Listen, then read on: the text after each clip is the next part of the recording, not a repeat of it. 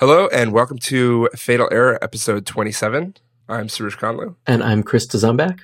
And last week we kind of talked about a few different approaches to persistence on our Patreon-only episode. And we sort of touched on why we don't use core data. We kind of brushed past core data. But we want to spend a little bit more time this week talking about why it is that Chris and I will basically never consider using core data for an app from scratch. Is that a fair assessment, Chris? That sounds pretty accurate, yeah.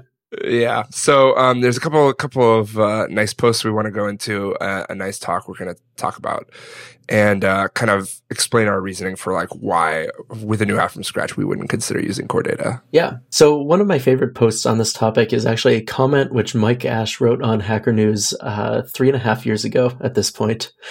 And it's a comment on a thread titled, "Should you use core data?" And he says the short and easy answer is no, never. That's pretty harsh. That's pretty strong words. And it's pretty harsh, but I mean, I think he does make some good points in this comment. I don't know. Do we want to go through just each point and talk about it? Yeah, I feel like a brief reading series. We put the link in the show notes so you can follow along. We won't read all of it, but I think there's definitely some snippets in here that are really, really worthwhile. Mm-hmm. So the first thing he writes, first, the API is awful. If you want decent model objects in memory, you either have to do a bunch of manual work or use a third-party tool like MoGenerator. Even then, the result is a massive soup of mutable objects with no intelligence. So, I mean, this is true, I think. Last week we did mention MoGenerator, which is kind of a necessary tool, I think, if you're using core data, and you want sane model objects. Core Data's API pushes you to just have I really like Mike's phrasing here, a massive soup of mutable objects, just mutability everywhere, and that also leads you to various thread safety and concurrency issues that you have to be aware of with core data, right? Right. And those kind of lead you to the next point, or to the next thing that Mike says on this same point, which is that the API encourages passing your entire context around everywhere, which basically turns a whole lot of this stuff into global variables. And that is definitely a huge problem, right? One of Core Data's goals is to have mutability everywhere on all your model objects, and also to provide everything with at least sort of a consistent view of what's in that context. And this ends up being hideously complicated. It puts a lot of requirements on you as the programmer who's using core data to make sure that you do everything perfectly correctly with regard to concurrency, which, I mean, you should be doing things right anyway, but it's so hard with core data because there's so much to be aware of. You have to be aware of what reads could trigger a hit that has to go back to the persistent store. It's just so complicated to use that API correctly.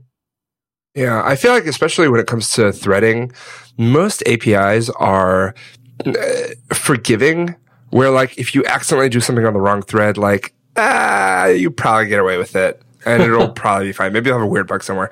But core data just immediately something goofy happens and it just everything just shuts down for some weird reason that you can't quite put your finger on. And it turns out it's, we touched this on the wrong thread. I tried to read this property and it turns out that you can't do that from a different thread. Right. And the fact that sometimes you literally will be reading a property and it will have to go and do a disk fetch for it, which is I understand why it does that, it's delaying that, but especially in a world where, Apple doesn't want any, we don't want stop the world garbage collection because it might take, a line might take way longer than we think and it won't be very deterministic. That is how core data works. It'll stop the world, hit the disk, pause everything, and wait for that data to come back, get parsed, and then the code can continue as sort of expected. And right, so that sort of faulting behavior is what it's called, right? Yeah. Right. That can lead to weird and unpredictable performance problems. Although I think that there are ways to rein that behavior in or to kind of control what happens. Yeah, there are. You just have to know so much about core data to get it to basically do the thing that you would want it to do. That's actually a good point. We've talked about how Swift sort of has progressive disclosure as a design goal, right? And we can argue about how well it achieves that. Core data does not do well with progressive disclosure. You have to know and understand everything about it to actually use it correctly. Yeah. There's a lot to know. It's a complex framework. It's a very complex framework. It's a complicated API. even when you do it correctly, you end up with like glorified, like global mutable stuff all over the place, and it's just not great. Yeah. So the next thing that Mike writes is that it ties your on-disk representation to your in-memory representation way too strongly, and that makes it more difficult to choose appropriate structures or make changes to either one. This actually is something that I feel a little bit less strongly about. So to me, this is exactly what ORMs do.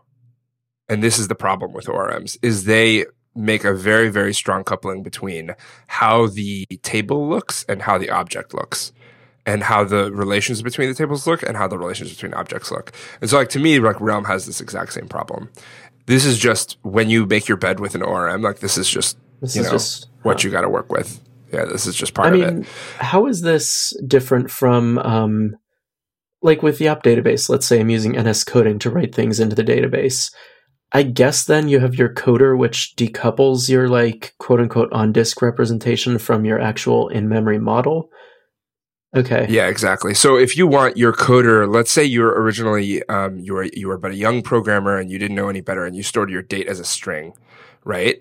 And that's how your coder works. And that's how your in-memory objects work as well. Later you get smart and you realize, I could store this as a date in memory. All you have to do is basically change that translation layer between the on-disk stuff and the in-memory stuff and just say, okay, well, while you're pulling this out, also go ahead and transform this to a date for me. And you get to decide what that bridge looks like because you get to just write that code. Okay. Yeah. So I think like, app database and NS coding, which we talked about in the last episode, really do solve this problem in a real way. Yeah. I guess I don't have too much more to say about this, right? Like if you're going with an ORM that handles a bunch of this stuff magically for you, this one does kind of come with the territory. Yeah. If you get the ability to not have to write that boilerplate, then you just lose that flexibility as well. And, tough cookies. Mike's third point in this post, it locks you into the technology fiercely. Core data is very different from everything else. And once you build your model layer on it, you're pretty much stuck there forever. Moving away from it is pretty much impossible. If you do it, it's a ton of work that reaches into every corner of your app. And I'm paraphrasing him here a little bit, right? But that's also totally true. We talked about how the sort of design of core data and the API encourages you to pass around not just model objects, but sort of this context in which you have to work with the model objects. And it encourages you to have like the specific like core data's concurrency requirements encoded into just the structure of your application everywhere that you're touching any model object. And that is something that is much harder to move away from than like a solution that just provides you with like boring old classes to work with, right? Yeah, totally.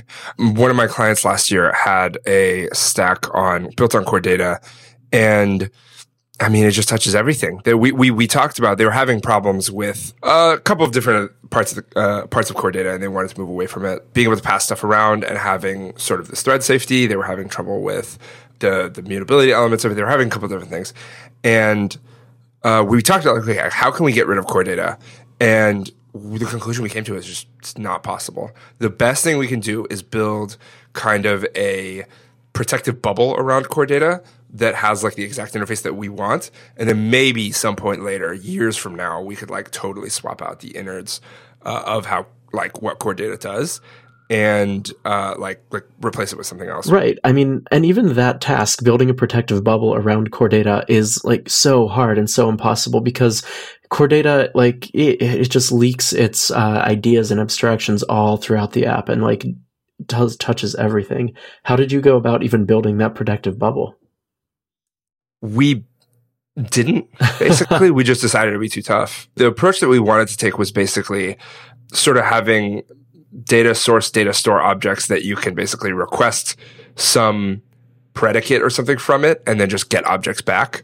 But that doesn't solve the problem of like, right, there's a network as well.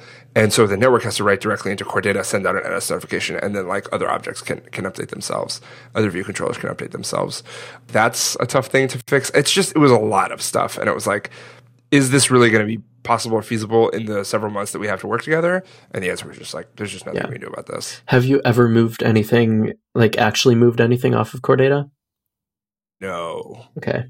No. Neither have I. The closest I've come, I think, is that the one of the first iOS apps that I worked on at a startup that I used to work at had been using Core Data for like almost as a cache, which we briefly touched on in the last episode as like not a good use case for Core Data. But it was using that to provide like some offline behavior and like as a cache for like online behavior. And rather than moving away from it, we ended up like just having the parts of the app that were powered by that were still powered by that.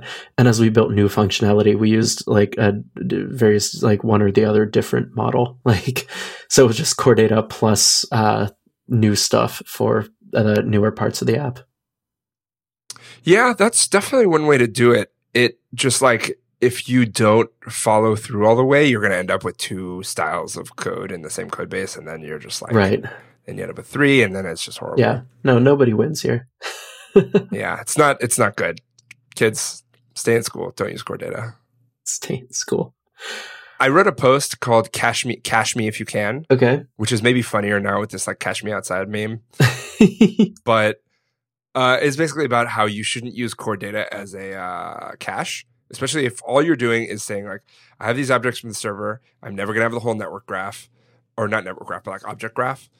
You shouldn't use Core Data to store that just so you can use it offline. You should definitely just use something way simpler and just like treat it as a cache. And so this post is kind of about that. So I'll link that in the show notes. We don't need to go too much into it. Yeah. But I just wanted to mention it. But it's definitely a good thing to keep in mind. And we'll, as you said, we'll definitely put that in the show notes. Maybe also a link to the Cash Me Outside thing in the show notes. Yeah, that might be good. Okay. And Mike's final point here, he says, fourth, it's unbelievably slow. And this is one that I don't know if I've really worked with, like putting enough stuff in Core Data to make it to hit it being slow. I think that I've stored maybe 1,000 records in Core Data, like ever. Really? Yeah. I don't think I've ever written an app that used Core Data heavily enough to store more than maybe a couple thousand items in it. Interesting. Yeah, I actually didn't know. He says it's unbelievably slow, literally unbelievable, as in I tell people about it and they don't believe me. I didn't know it was this slow, so this is actually news to me. Yeah, and like I said, this is something I can't really talk about with any authority, so I'm happy to give Core Data the benefit of the doubt. I will note that people spend a lot of time trying to figure out like what the optimal Core Data stack is for certain use cases, right? And set up the different different contexts to have various relationships to each other, so you're importing data in the right way and it makes its way in some performant manner into your application and doesn't impact the UI. Using it in a way that it is fast is really hard. Like, it's easy to use it and make it slow, even for small numbers of records. Interesting. Which just points to our initial point of discussion, which is that it's hard to do even fairly simple things with it in a correct and fast way. Yeah. And you can't even do the thing where like for the, since we talked last week, we talked about how we're doing property lists and we were reading things off of the disk and it was being a little bit slow. Like, we just changed it to where we read it in the background and then just pass the objects, which are just structs, to the foreground, and it just kind of works. But you can't do that with Core Data. You have to do it's a whole other thing to make it happen. Yeah, it's a whole thing. Yeah, not great. One other thing that I don't like about Core Data, which Mike doesn't mention here, it requires everything to inherit from the NS managed object superclass. Yes. I don't really want to have this God class that contributes to lock-in, right? That contributes to your persistence layer sort of leaking out all across the app. It's a very leaky abstraction. And that means that you can't store Swift value types, Swift structure in Core Data. Right. There's just nothing you can do if you want to do that. Yeah. I think if you are going to use Core Data, you have to basically say, Core Data is going to be the way that I store my objects, but not the way that I work with my objects in memory. But if you're going to do that, what benefit do you get from using Core Data? Pretty much none. I'm down to grant that. I kind of want to bring up this point of because it's going to lock you into this thing, you have to isolate it. And I kind of think this is true of Realm or YAP database or NS coding or SQLite or whatever as well. You just have to isolate that part of your app so that it can be Oh swapped yeah, out. absolutely. And so, I mean, I've all along wanted to use CodeGen for this, and now that we finally have the tools, we can. But basically say, I want to pull these objects out of disk or off the disk, and they come out as NS managed objects. Fine, like that class is going to be CodeGen for me, either with ModeGenerator or Sorcery or whatever.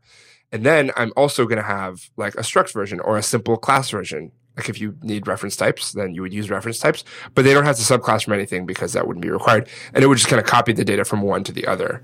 Now with core data, when you copy that stuff, you lose all the aspects of faulting and whatever. But fine, like, it's already slow. And then you get these objects that are yours that, they're just bags of data. You can move them around as you want. You can pass them across threads. Like you can decide how to use them. And so that's the only way I think like core data can be basically tenable. Yeah, I mean, I tend to agree. The thing there is just that, again, owing to the design of core data versus something like Yap Database, it's much harder to isolate core data than it is to isolate Yap Database. Yeah, definitely. So I'm going to throw in a talk into the show notes. It's called Architecture of the Lost Years. And it's by Bob Martin, who we've actually talked about before on this very podcast. And it was back in what episode was that? We talked about the types versus tests kerfuffle from a couple of months ago. I don't remember exactly when we talked about that. We might be able to dig it up and put it in show notes. But so this talk I actually think this talk is really good. But he basically talks about if you have a Rails app, your model shouldn't be the same thing as your active record base subclasses, which active record base is the equivalent of NS managed object. It's the thing that you subclass from to get all the benefits of working with the active record database system. And he says like that is an implementation detail. Like push that out to the side. Your code should be central and your objects and your logic should be central. And once you have that as central, then you can just replace Rails with Sinatra. You can replace active record with Object Mapper, which is another Ruby library that does a similar thing. You can replace each of these components with something else, and your code basically gets to stay the same. And so that is like the only way I think you can use core data and Realm for that matter. Like if you're using Realm, I would definitely still isolate what Realm does. And you lose the performance benefits that we talked about last week that Realm gives you if you use their base classes. But like, it's a trade-off to consider. Yeah. Yeah. It's more important to me to be able to own the code that I work with on a daily basis and to understand it from top to bottom than it is to be able to eke out that last bit of performance. Right. You may build your app and find some situation where you do want to eke out that last bit of performance. And then you can look at like optimizing how you work with your persistence layer. But in the common case, it's probably not worth going there right off the bat. Right. Treat it as opt-in rather than opt-out. Yeah. So another post that we want to call out here is a post from a friend of the show, Caleb Davenport. And this is a post that he wrote. Where's the date stamp on this? 2015, February 2015. So a little over 2 years ago. Man, is that really this long ago? This is one thing to call out. I have not actually worked with core data in 3 years at this point. I worked with it last year. It's just as bad as you remember. Well, I mean, there have been some, like, they did add some way to, mass delete like a large number of objects, right? Or like make a change to a large number of objects more efficiently. So there like have been some improvements in core data, but I think the problems that we're talking about are sort of inherent to core data's design. Like we're not talking about the lack of a way to mark everything red, which was a problem until a year or two ago. Right. The problems are a little more foundational. Anyway, so Caleb wrote a post entitled Ditching Core Data. And he landed on a list of features that he wanted in a persistence framework. He wants his objects to be plain objects. We just talked about that, right? Core data objects are not plain objects. Realm objects are not plain objects. He doesn't want to have to worry very much about concurrency. I think what he means here is that like he wants to be able to like read a model object without worrying about concurrency. Like you will worry about concurrency when you're writing an app, but the core data level of worrying about concurrency is just absurd. He doesn't want to write migration code. This is something where, I don't know, like, you definitely do end up having to write migrations for core data. With something like Yap Database, I think you kind of end up baking migrations into your decoders, right? Right, into that translation layer. Right. Yeah. Do we want to talk about core data migrations here? So I actually would like to bring that up. Core data it's not fully smart, but it's a little bit smart when it comes to migrations. Yeah. So if you add a property to an object, so that would be like a column in a database table, it will actually figure that out and do that migration for you, and you don't have to worry about it. The problem arises when weird stuff needs to happen, like if a column needs to change types, or if a column needs to maybe be deleted. I don't know if it can do deletions automatically. And anything you want to do custom, like, hey, copy this data over to here using this like bit of code, you have to define that yourself. But it is a little bit smart about migration code. That is true. You do get a little bit of behavior for free there, but that is definitely another thing to be aware of with Core Data. It always seemed really weird that you have to keep around every previous version of your Core Data model in your app. Yeah, I forgot about that. Although, I mean, that history is going to live on. Let's say if you end up with like 30 different versions of a model that you're storing in the app database, your decoder is going to reflect some of that history anyway, just because. Well, unless you like iterate through them all, decode them, and then write them back. But then I guess you still don't know when that will run. So you still have to, you don't know like how many, not everyone installs every app update, right? Right. And the benefit here is that, so Caleb writes, with few exceptions, it is served entirely as a network cache. So like if it's a cache, it doesn't need to be durable because you can always get that data again. So if you do end up changing the schema, just blow it all away and just start over. Yeah. Just download the data again. It's just not a big deal. That's a good rule of thumb in general, not just with Core Data. And that's how we do our, when we have NS coding, if we want to change the schema, what we do is we have like the file on disk is like, it's for, there are a bunch of location objects. So we have like locations and then we have like .v4. And so if we change and then that has like .cache at the end of it as like its file name. If we end up changing the schema, we just change it to v5 and that other, v4 just gets cleaned up when it gets cleaned up. Like we don't worry about it. Yeah. So the benefit of a cache is, databases, they have the ACID guarantees or whatever. It's like atomicity, consistency, isolation, and durability. Caches do not need durability. They don't need to stay around. Yeah. User data needs to stay around, but if it's just a cache of something that happens on the server, like throw it away and just start over. Yeah. So I don't know that I have too much more to say on this subject. Do we want to talk about, like, are there any situations where Core Data actually is the right choice? Mike Ash says no, there aren't. Yeah, I mean, we touched on this last week. My answer is like, there's no situation I can imagine where Core Data is the right answer and Realm isn't. Okay. Like maybe the fact that it's first party, if that matters to you. Yeah, I don't know. Yeah, I'm really struggling to come up with an idea here of when I would choose to use Core Data. Yeah, I mean, I generally wouldn't opt to use Realm either. Because while it does fix some of the core issues of Core Data, it doesn't fix all of them. And I would rather just write my persistence layer myself. Yeah. But if I did want those things, I can't imagine why I would use Core Data over Realm in any circumstance. Maybe if a listener has an idea on a time that Core Data is just better than something like Realm, tweet at us, email us, and we would love to hear about it. Maybe if you're worried about the longevity of Realm versus like Apple clearly will continue supporting Core Data for a long time. Right. Yeah. Okay. I don't know that I really have that much else to say. This is like, I guess, a slightly shorter episode this week, but yeah. The big one for me is just don't use it as a cache, man.